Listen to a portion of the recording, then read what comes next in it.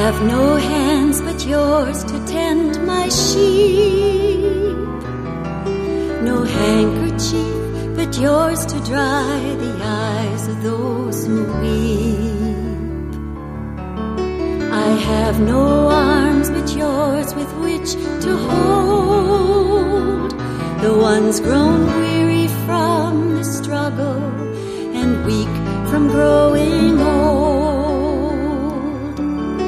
I have no voice but yours with which to sing, to let my children know that I am love, and love is everything. I have no way to feed the hungry souls, no clothes to give the naked, the ragged and the poor. So be my heart, my hands, my tongue, through you all will be done. Fingers have I none to help untie the tangled knots and twisted chains that strangle fearful minds. Welcome to Spirit in Action. My name is Mark Helpsmeet. Each week, I'll be bringing you stories of people living lives of fruitful service, of peace, community, compassion, creative action, and progressive efforts. I'll be tracing the spiritual roots that support and nourish them in their service. Above all, I'll seek out light, love, and helping hands being shared between our many neighbors on this planet, hoping to inspire and encourage you to sink deep roots and produce sacred fruit in your own life. I have no way to open people's eyes, except that you will show them how to trust the inner light. My guest today on Spirit in Action is Mary Raywald. Mary spearheaded the successful effort of the City Council to declare Ashland, Wisconsin an eco-municipality, incorporating the natural step process. Mary is a member of Ashland City Council and a Northland College faculty member. A lifelong Unitarian, she has a special spiritual calling toward building community. She has a strong connection to caring for the earth and living responsibly upon it. Thank you, Mary, for including me in your very busy schedule. You're welcome. I think you just came from over in Menominee, and you're going to be speaking shortly with the county board here in Eau Claire. Is that right? I'm speaking at the county courthouse, and it's an open presentation. Well, tell us a little bit about your work. I think that you're on the city council up in Ashland. I think that you've had a major hand in leading the city council to adopt an eco-sustainable way of functioning. Can you tell me what eco-sustainable means in the first place and what role you've had in it? I wrote the resolution for the city council to become an eco-municipality. We were the second city in the United States to do that. The first one was Washburn. Washburn has 2,000 people, and Ashland up on Lake Superior has 8,000 people. And the model that we borrowed and that we voted unanimously on the city council to adopt is called the natural step, which is this wonderful scientific analysis that you use to reduce your ecological footprint in terms of all your city activities. So that was passed in September. It's part of an effort to get this movement going in the United States, beginning with local governments. And it was very exciting to pass it unanimously. There's a story behind that. Well, then I think you should tell me the story. Well, the story that I think would be of interest to listeners is that our city council in Ashland is no different from your typical rural Wisconsin city council. I've been a city council member for about 7 years, and I would say that the points of view represented on the city council are all over the map and represent the sort of old Ashland and new Ashlandites. So I had organized a whole year before I brought this up to the city council. We have 11 members, and if you can imagine this, I would say about 5 members generally vote together in sort of a progressive pro-environmental bloc, And the others I would have characterized as sort of voting all over the map, but that isn't a primary concern. So that's 5 of us, quote unquote, and 6 of them, quote unquote. And I didn't think we had a majority to pass this. But the city of Washburn, the mayor of Washburn, just up the road from us, Irene Blakely, had passed an eco-municipality resolution the previous July, and her vote was 4-3.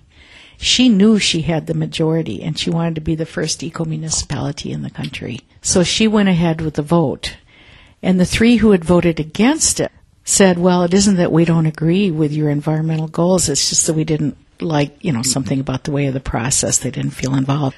So what I did is I called up the 6 members of the city council that I didn't think were on board, and I set up another public presentation of my slideshow of my trip to Sweden, everything we had been doing up in the community before that, and I invited them to come, and I said, I don't want us to be divided on the Ashland City Council because the 3 people in Washburn who voted against it said they supported the concept. And I said, I want you to come see my slideshow before the vote. And 4 out of those 6 people came. And I think they were very interested in the story I had to tell, which was a new story.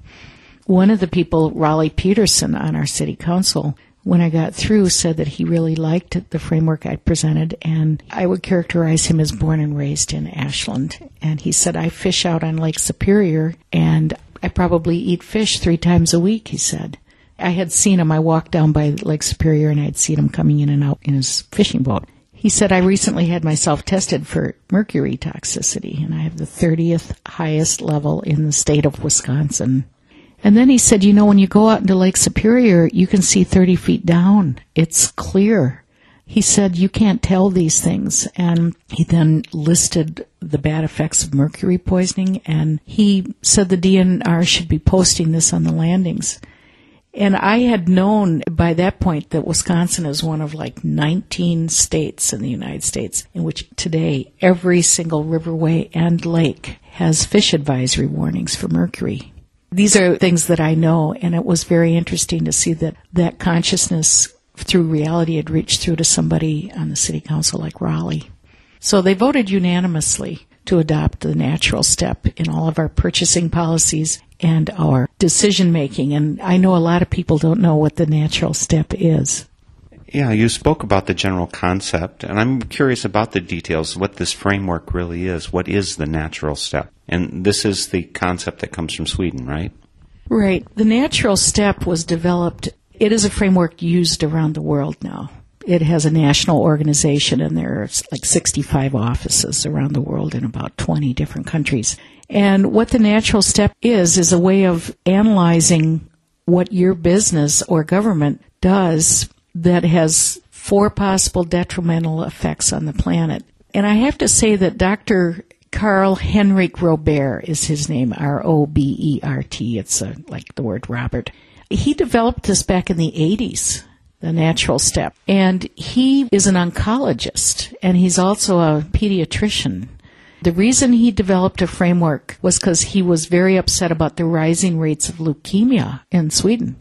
And he said he'd talked to many parents who were distraught, that were desperate to find cures for their kids.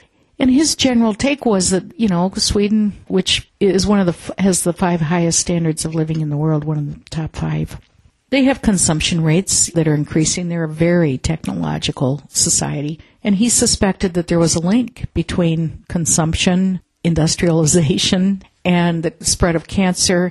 He's a wonderful speaker. His general framework is that the health of the planet depends on the health of our cells. Or the other way around, a healthy cell is the sort of canary for the planet.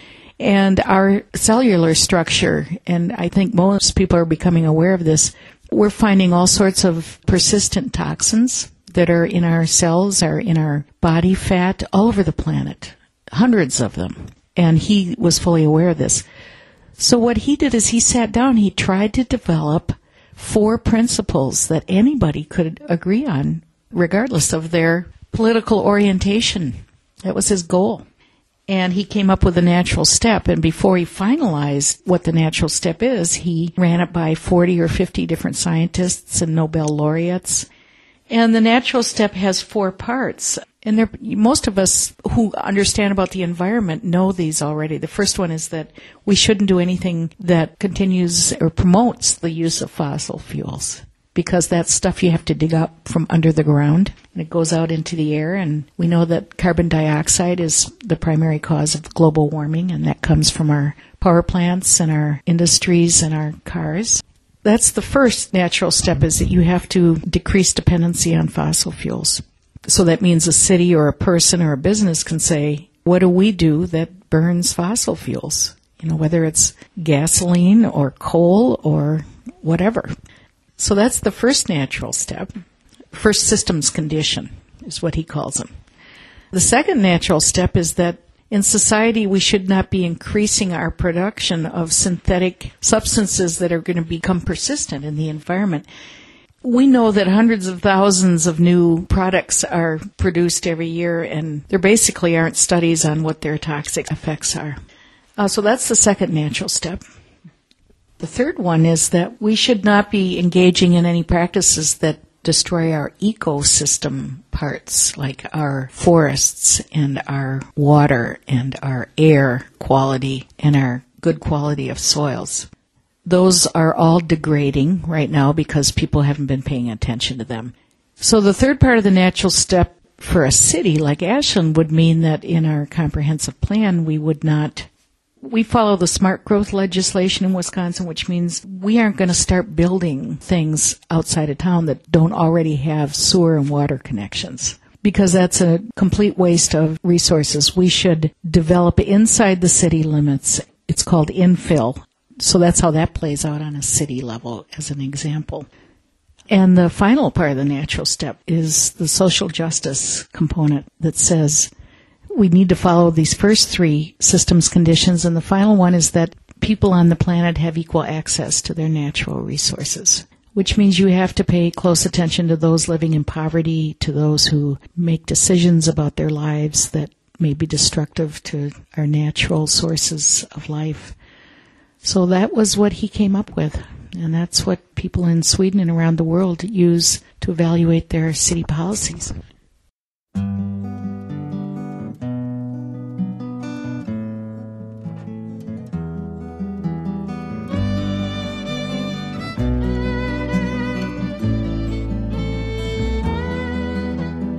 Whose garden was this? It must have been lovely. Did it have flowers? I've seen pictures of flowers, and I'd love to have smelled one. Whose river was this? You say it ran freely. Blue was its color. I've seen blue ends in pictures, and you tell me you've been there. Oh, tell me again, I need to know. The forest had trees, the meadows were green, the oceans were blue, and birds really flew. Can you swear that was true?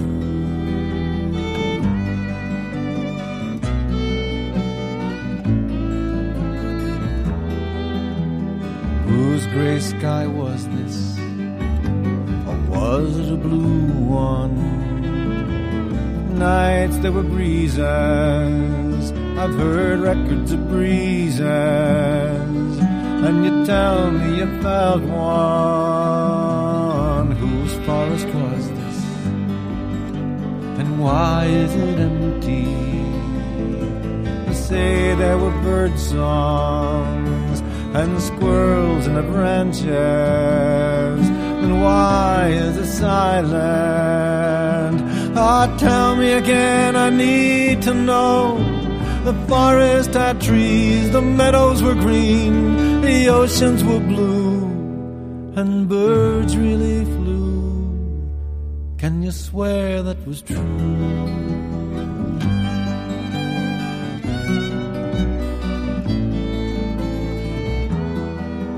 And whose garden was this? It must have been lovely. Did it have flowers? I've seen pictures of flowers, and I'd love to have smelled one.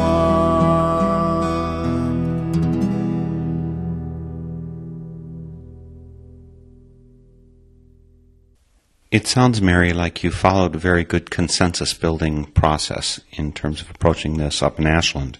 Yet I still imagine that there must be people who look at this and say, this is liberal fringe stuff. Why should we worry about the ecosystem? Don't we have to worry about business first?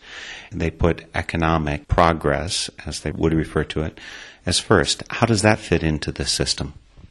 Well, the way that fits into the system is every human being is a human being, and we have certain values that we share. And the first one is that we all want water that's safe to drink. There's a common value. We all want air that's safe to breathe. That's a big deal up where I live because we have such clean air. We all want food that's safe to eat. The information that's coming out about our foods, and if you go into any stop-and-go store at a gas station, it's about 95% sugar and dyes and things you've never heard of. I think that's a problem.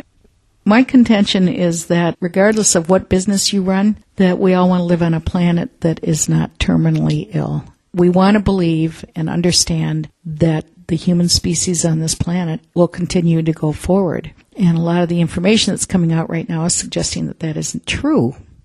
All the global warming indicators. So I just came from a meeting this morning in Menominee in which we had people whose primary concern is business.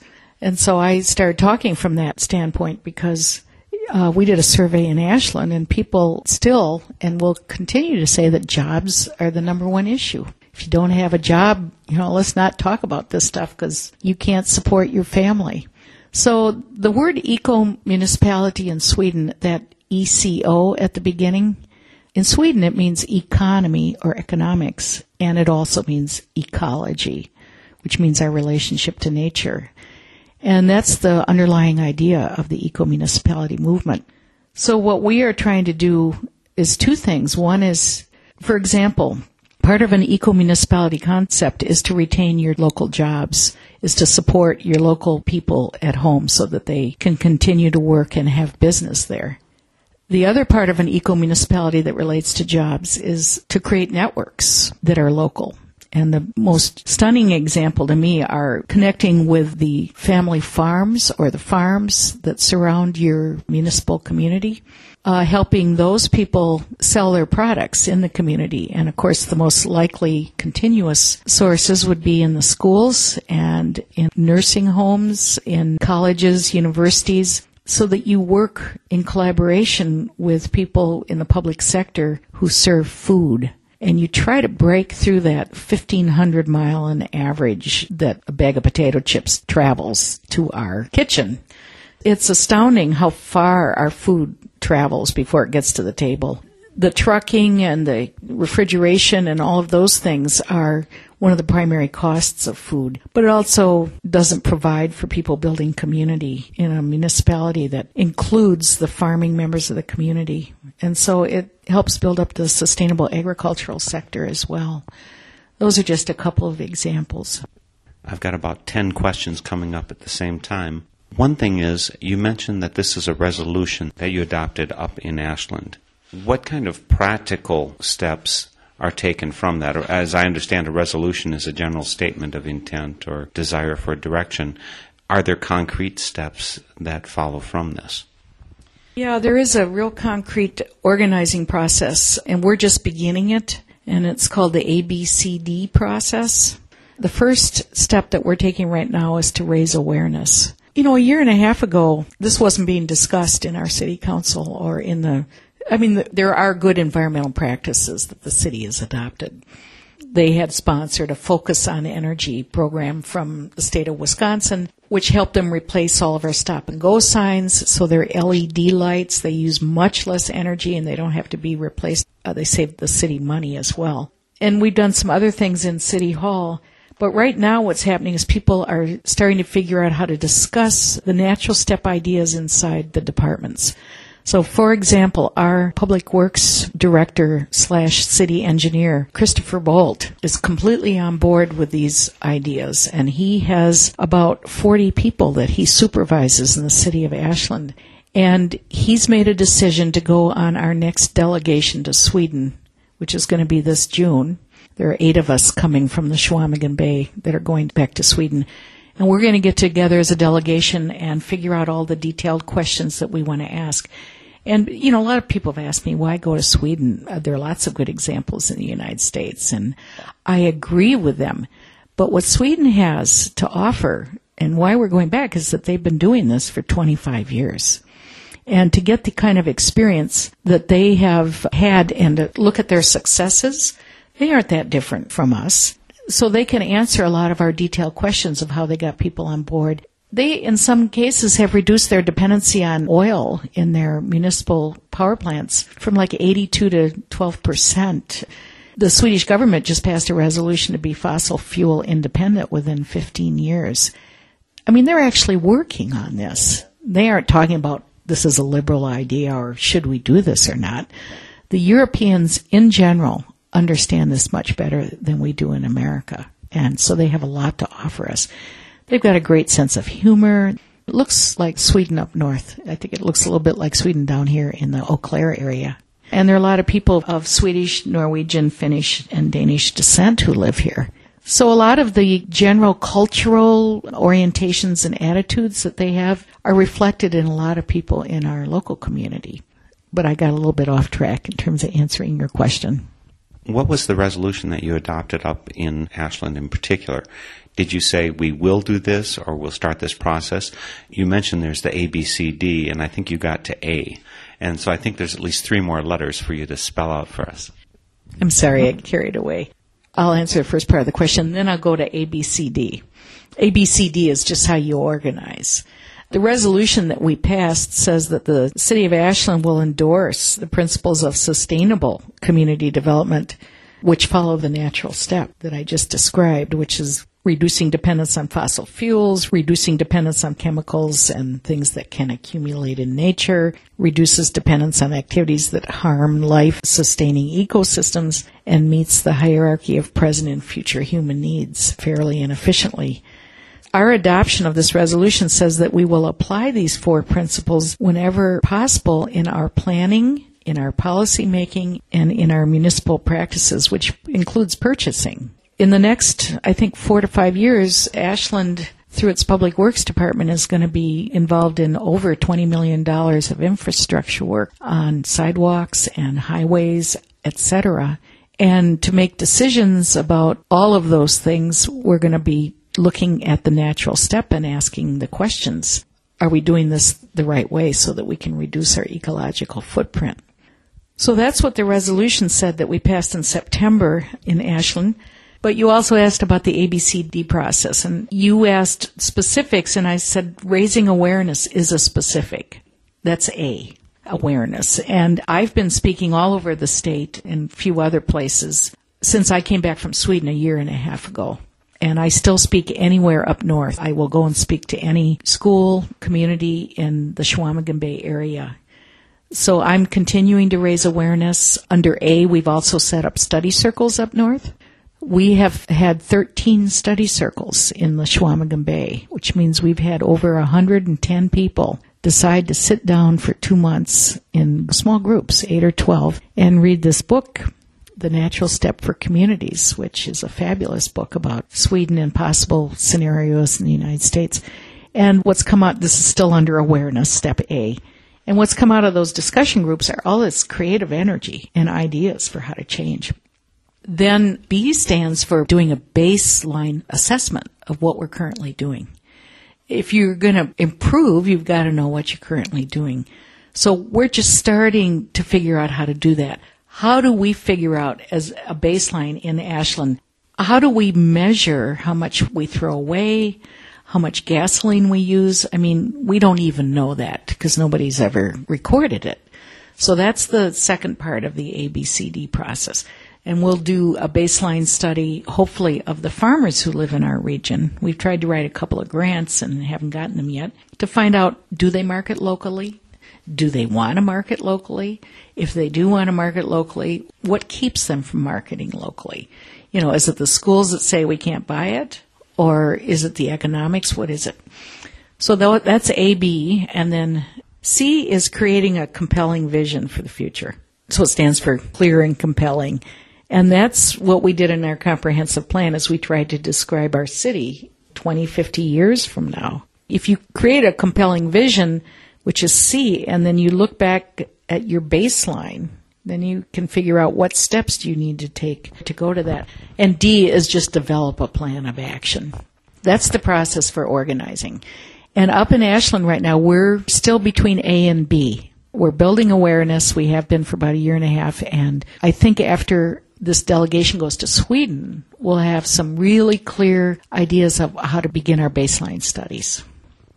I want to turn to some of the spiritual aspects of the work that you're doing. First of all, I guess I'd like to ask you about yourself. Do you have a particular spiritual orientation? Is there a background, something that motivates you to be concerned about this kind of thing? Because there are a lot of people in our government who wouldn't be at all interested in pursuing it, at least not until they had a better idea what it was. What motivated you at this point in your life to turn to this kind of concern? I would say my spirituality is connected to trying to figure out how to be optimistic. And I come from a Unitarian background, which looks at all religious ideas openly and supports the idea that the search for religious values or point of view is extremely important, and it's a lifelong search. I would say my main spiritual connection to the planet has to do with building community. That's why I'm doing this. And I have seen myself my whole adult life as sometimes I call myself a community educator, sometimes I call myself a community organizer, but I view our communities that we live in, our towns, etc., as living rooms. And we need to create public spaces in our living rooms that people feel comfortable going into and sharing ideas inside of. I lived in Madison for 20 years from 1960 to 1980 and had a back injury and made a real clear decision in my mid-30s that I would disappear into rural America because I couldn't take all the traffic and stuff in Madison. This is connected to my spirituality, and I've lived in two parts of rural America since I left Madison in 1980. One was in the mountain valleys of the Sierra Nevada up in northeastern California near the Nevada desert, and then living up in Ashland. Our Lake Superior, I consider a natural wonder of the world. And that's how I think a lot of people view living up on the Great Lake. It is gorgeous. It is there all the time. And it still has a decent water quality compared to other bodies of water. I am concerned about fragmentation in our consciousness in the world with the media, the way it's designed, and shorter sound bites that come at us from the television sets.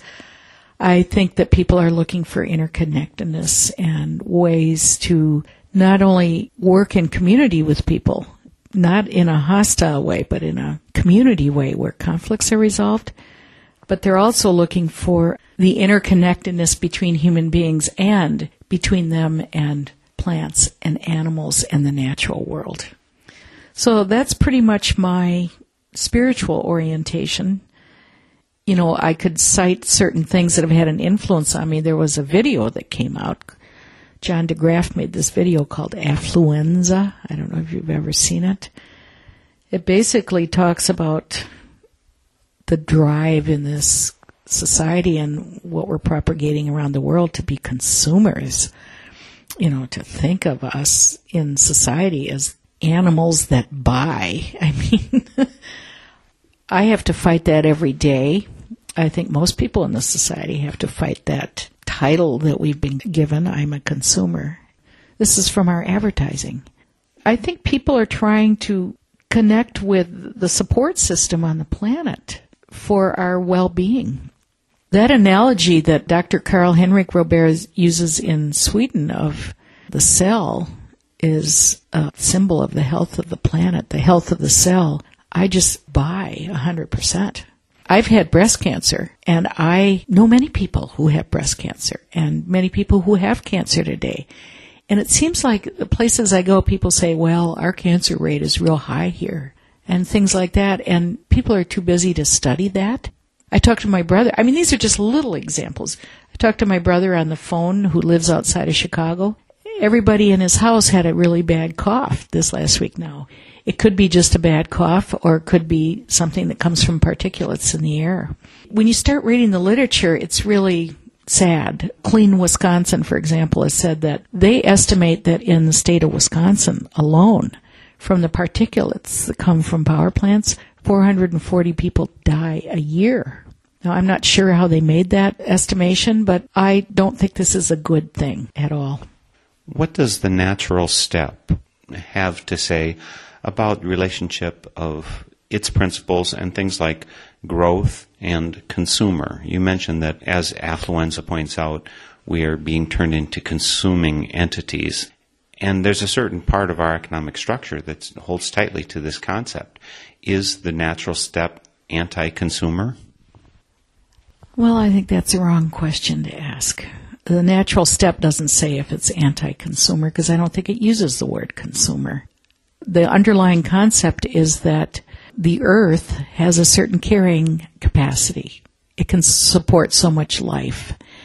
And if you look at what humans do in economy, which is the man-made industrial part of our existence where we manufacture things and we use things, that is growing faster than our carrying capacity will allow.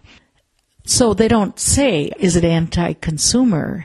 The natural step asks the question, is what we are doing contrary to the future of life for the human species? It's a very different question. It's outside of the consumer model. Dr. Robert uses this image of the funnel. So if people can think of two lines that are coming together, narrower and narrower, and the top line is descending, and these are deteriorating life systems, fisheries, forests, air quality, etc. Our natural world, the quality of it is deteriorating, is going down. And then the line that's coming up to meet it is the increasing population. And here we do have a little bit about consumerism and the increasing things that people want. Affluenza is the only word I can give it. And if we don't pay attention to these two lines coming together, there's no way we can create a sustainable society. They're going to intersect. So the natural step says we've got to figure out how to improve the quality of the natural world. And we've got to stop contributing so much to its deterioration, so that line will level out. And yes, we do have to pay attention to increase in population and our consumption levels. We have to not continue to grow all the time in terms of how much we consume.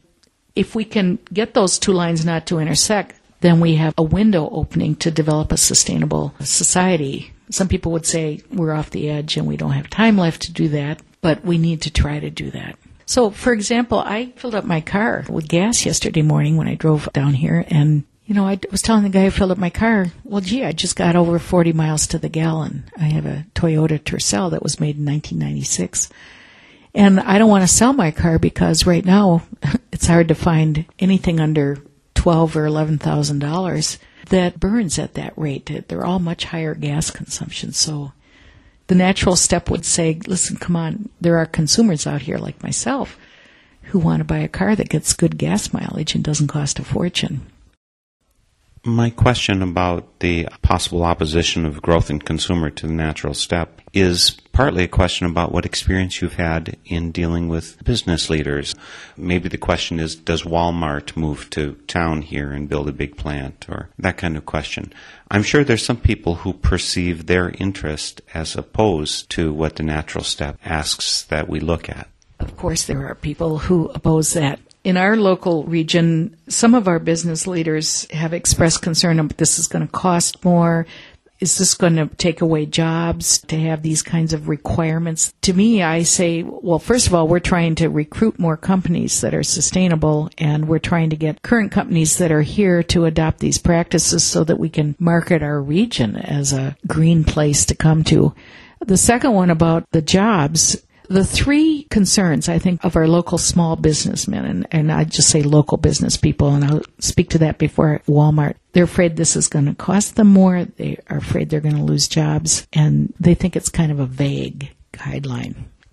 So those are the issues that we need to address, and I think that it will help our job economy up north to attract more businesses that are sustainable. In terms of these guidelines being vague, I don't consider these vague guidelines. To use less fossil fuel in my day-to-day life or in the business that I work in is something that I can measure if I sit down and decide to do that. When it comes to Walmart, I think Walmart opens a new store here every 3 days, and they want to open a super Walmart in Ashland. So we have the same issue that other communities have. And because Walmart has been criticized so much, they've just opened 2 green, quote-unquote, Walmarts in McKinney, Texas, and in Colorado, and they're putting out a lot of positive publicity about these green Walmarts.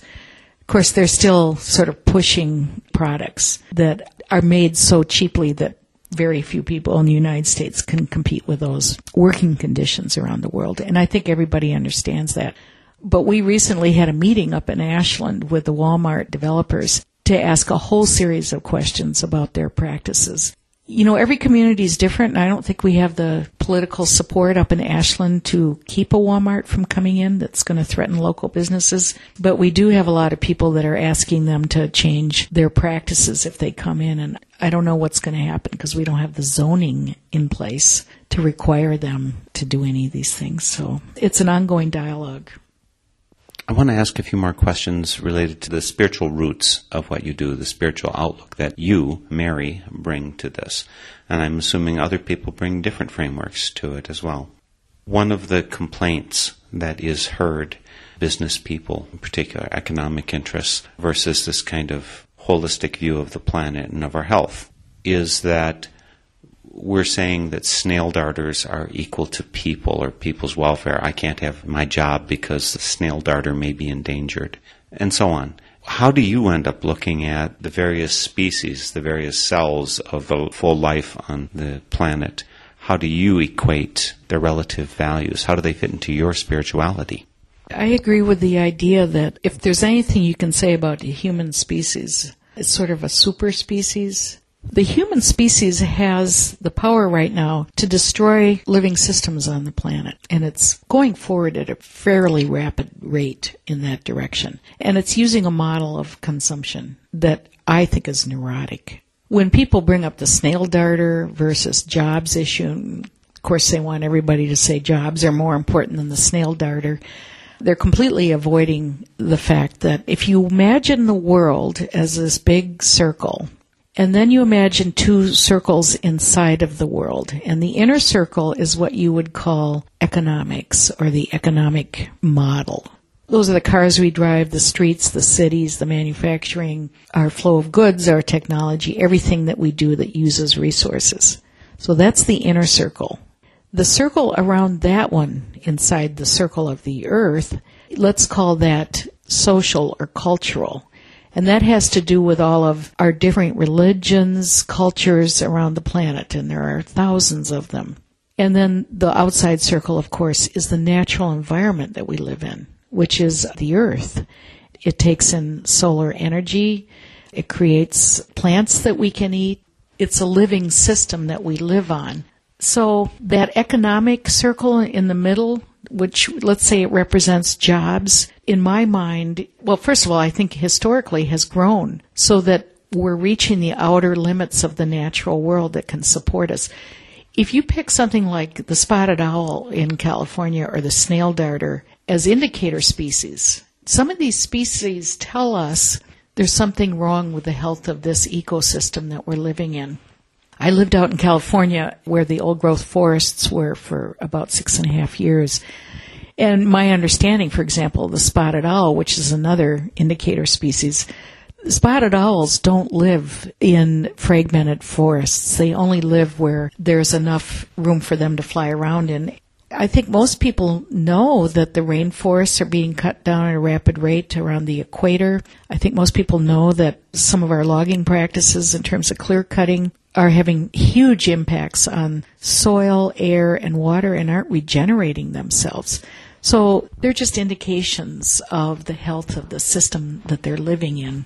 And I wouldn't blame the snail darter or the environmentalists that understand that connection. Just like I wouldn't blame Dr. Karl-Henrik Robert for saying that the health of the cell is an indicator of the health of the planet.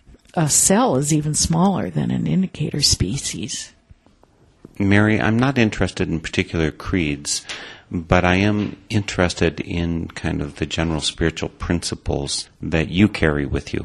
And one of those, for some people, is that, for instance, human life is precious. Some people feel to a lesser degree that animal life or plant life is precious. So someone like me, I'm a vegetarian for the last 30 years, perhaps has more consideration. I balance the welfare of animals perhaps more in my philosophy than other people. I'm curious what your spiritual beliefs have to say about other life forms besides the superspecies of the human. Is there value of the snail darter, the whale, the whatever it is, in and of itself, or is it only important in so much as it supports humans?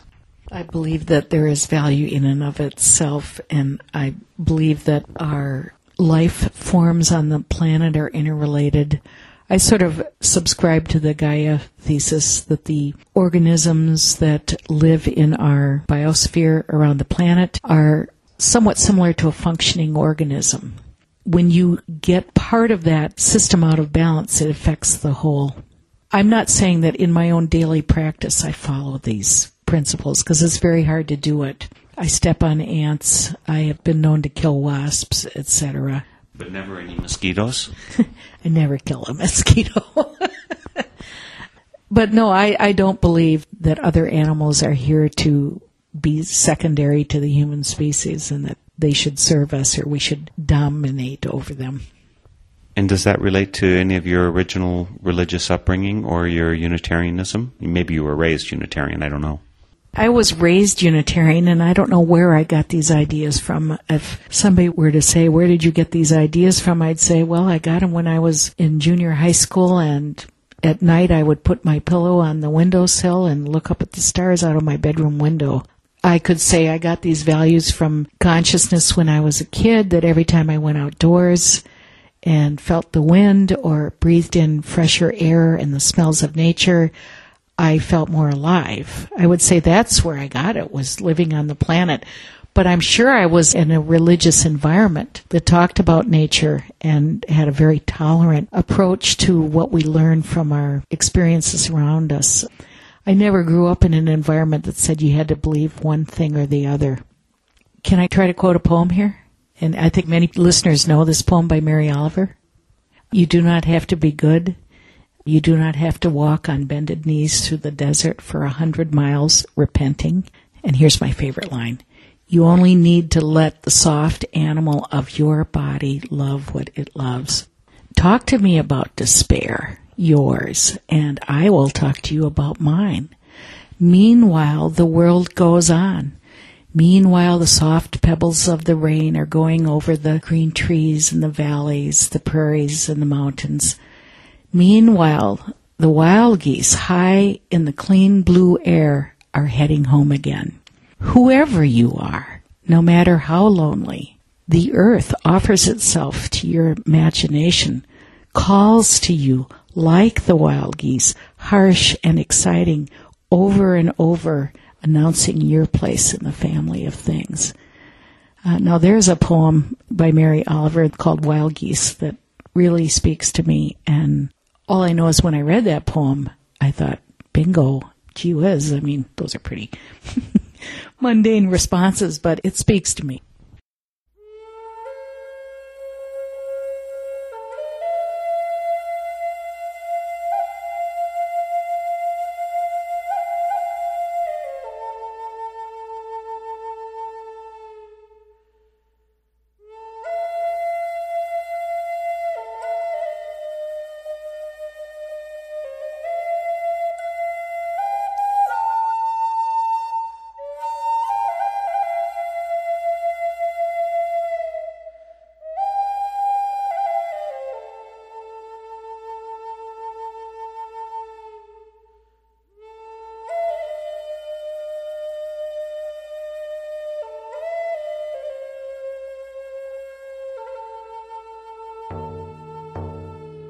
Born in the Rockies, of high mountain streams running down the valley, the ocean in its dreams, great blue heron graces the shore, the water rushing before. Don't dam the river, leave the river alone. Don't dam the river, for the river is a home. Don't dam the river, let the river survive. The river is alive. Feel the current rising toward the great divide, blessed by the lightning and the green forest wide, alpine meadows, the golden eagle flies, the mountains touching the sky. Don't mind the mountain, leave the mountain alone. Don't mind the mountain, for the mountain is a home. Don't mind the mountain, let the mountain survive. The mountain is alive. The desert's waiting, red rock canyon walls, hot sun is beating. One coyote calls, sagebrush fragrant in the stillness of the heat. Desert fires burning, burning a steady beat. Don't pave the desert, leave the desert alone. Don't pave the desert, for the desert is a home. Don't pave the desert, let the desert survive.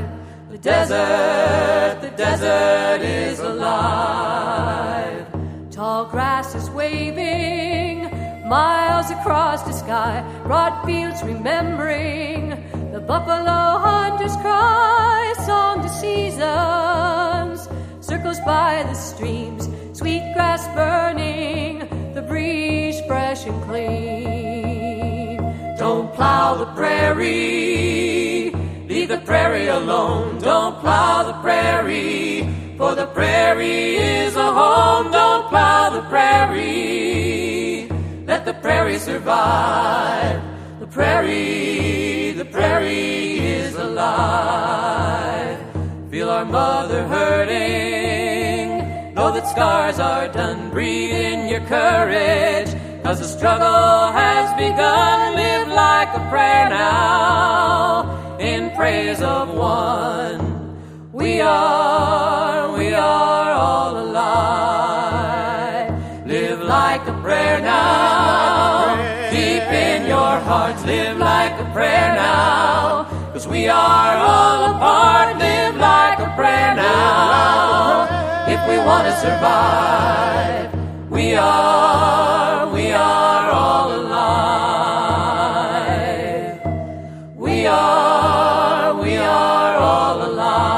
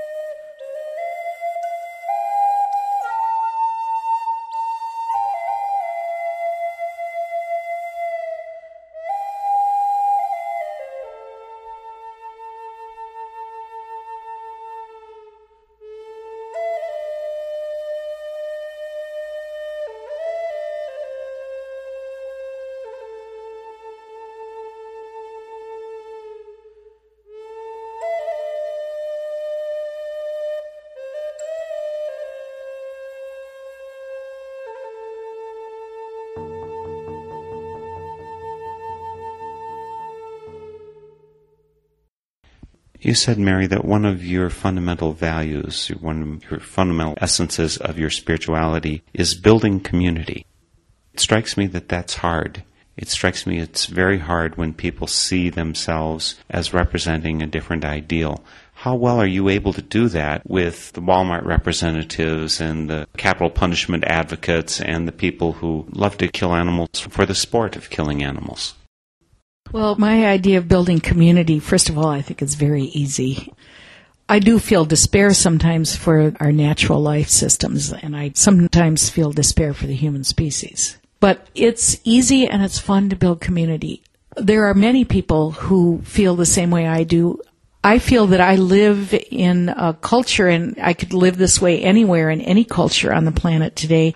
There's a tribe. I don't know how to explain this. It's like finding your tribe, and the fact that you want to ask me these questions that deal with spirituality tells me that maybe you're in the tribe, and maybe people who are listening to this and haven't turned off the radio yet, maybe they're in the tribe as well.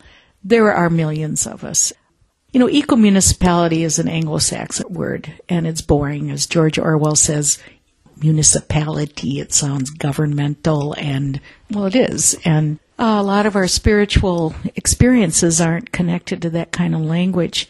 But for me, building community has to do with sharing creative ideas, finding people that want to work with you on those creative ideas, having the opportunity to build our homes the way we want them to be, to have people come in and celebrate. I don't know, to me, community building is centered around the creative spirit that people have and spontaneity that they experience with each other. So it doesn't include a lot of the things that upset us. Mary, I think you work at Northland College, don't you? What's your role there? Are you a doctor of environmentalism? No, Mary Raywald, that's my name. I used to be the director of the Lifelong Learning Center at Northland. I organized from 1990 until 2004 all their community outreach programs. I organized an evening degree completion program for adults going back to school. I organized graduate courses for teachers, etc. Sort of their continuing ed department. And since I left Northland in a year ago, October, I still teach a couple of classes there. One is on regional culture, history, and economics, but I don't have my doctorate. My original training is in French and education. I've taught French in high school level and college level for many years, and also taught history and English. I've also taught courses on oral history, interviewing techniques. I'm sure that we haven't covered everything in this interview that folks are going to want to hear about. If they want more resources, can you give me websites or other resources that they could go to find out this information? Yeah, there's several. The Natural Step has its own website. I'm sure it's www.thenaturalstep.org. It may be tns.org, The Natural Step. If people want to find out what's happening up in the Chequamegon Bay area where I'm on the city council in Ashland, they can go to a website, theallianceforsustainability.org. theallianceforsustainability.org. And you can read about our Sustainable Chequamegon Initiative and the eco-municipality resolutions. And if people are interested in traveling to Sweden, all they have to do is to go to Google and type in Sustainable Sweden, and they'll get their Sustainable Sweden site, which lists the upcoming tours that are happening in Sweden. Another group I would recommend in Wisconsin is Clean Wisconsin out of Madison, and I'm assuming all of these are cleanwisconsin.org. I don't know. 1,000 Friends of Wisconsin, which is also out of Madison. Clean Wisconsin deals with water quality and energy and other issues like that. 1,000 Friends of Wisconsin has dealt with land use planning issues. And 1,000 Friends of Wisconsin is the main contact for the trip to Sweden right now. I know you've got to run over and do your presentation. I want to thank you for taking time here. It's great that you brought back this little piece of Sweden to us, and it's beautiful that you're keeping Lake Superior and the North Country as beautiful as God made them. Thank you very much, Mark.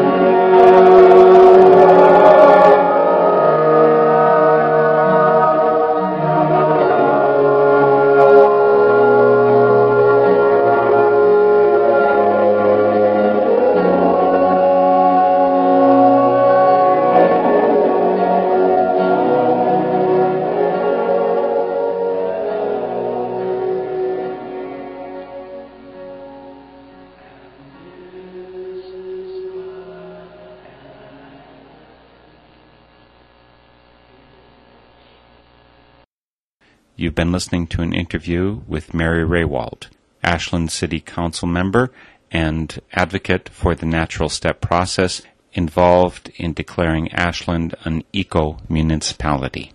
You can hear this program again at my website at northernspiritradio.org. Music featured in this program has included Whose Garden Was This? By Tom Paxton, Live Like a Prayer by Magpie, and Earth Anthem by The Turtles. The theme music for Spirit in Action is I Have No Hands But Yours by Carol Johnson. Thank you for listening. I welcome your comments and stories of those leading lives of spiritual fruit. You can email me at helpsmeet@usa.net.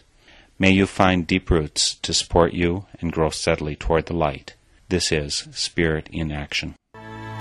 I have no higher call for you than this, to love and serve your neighbor in joy and selflessness.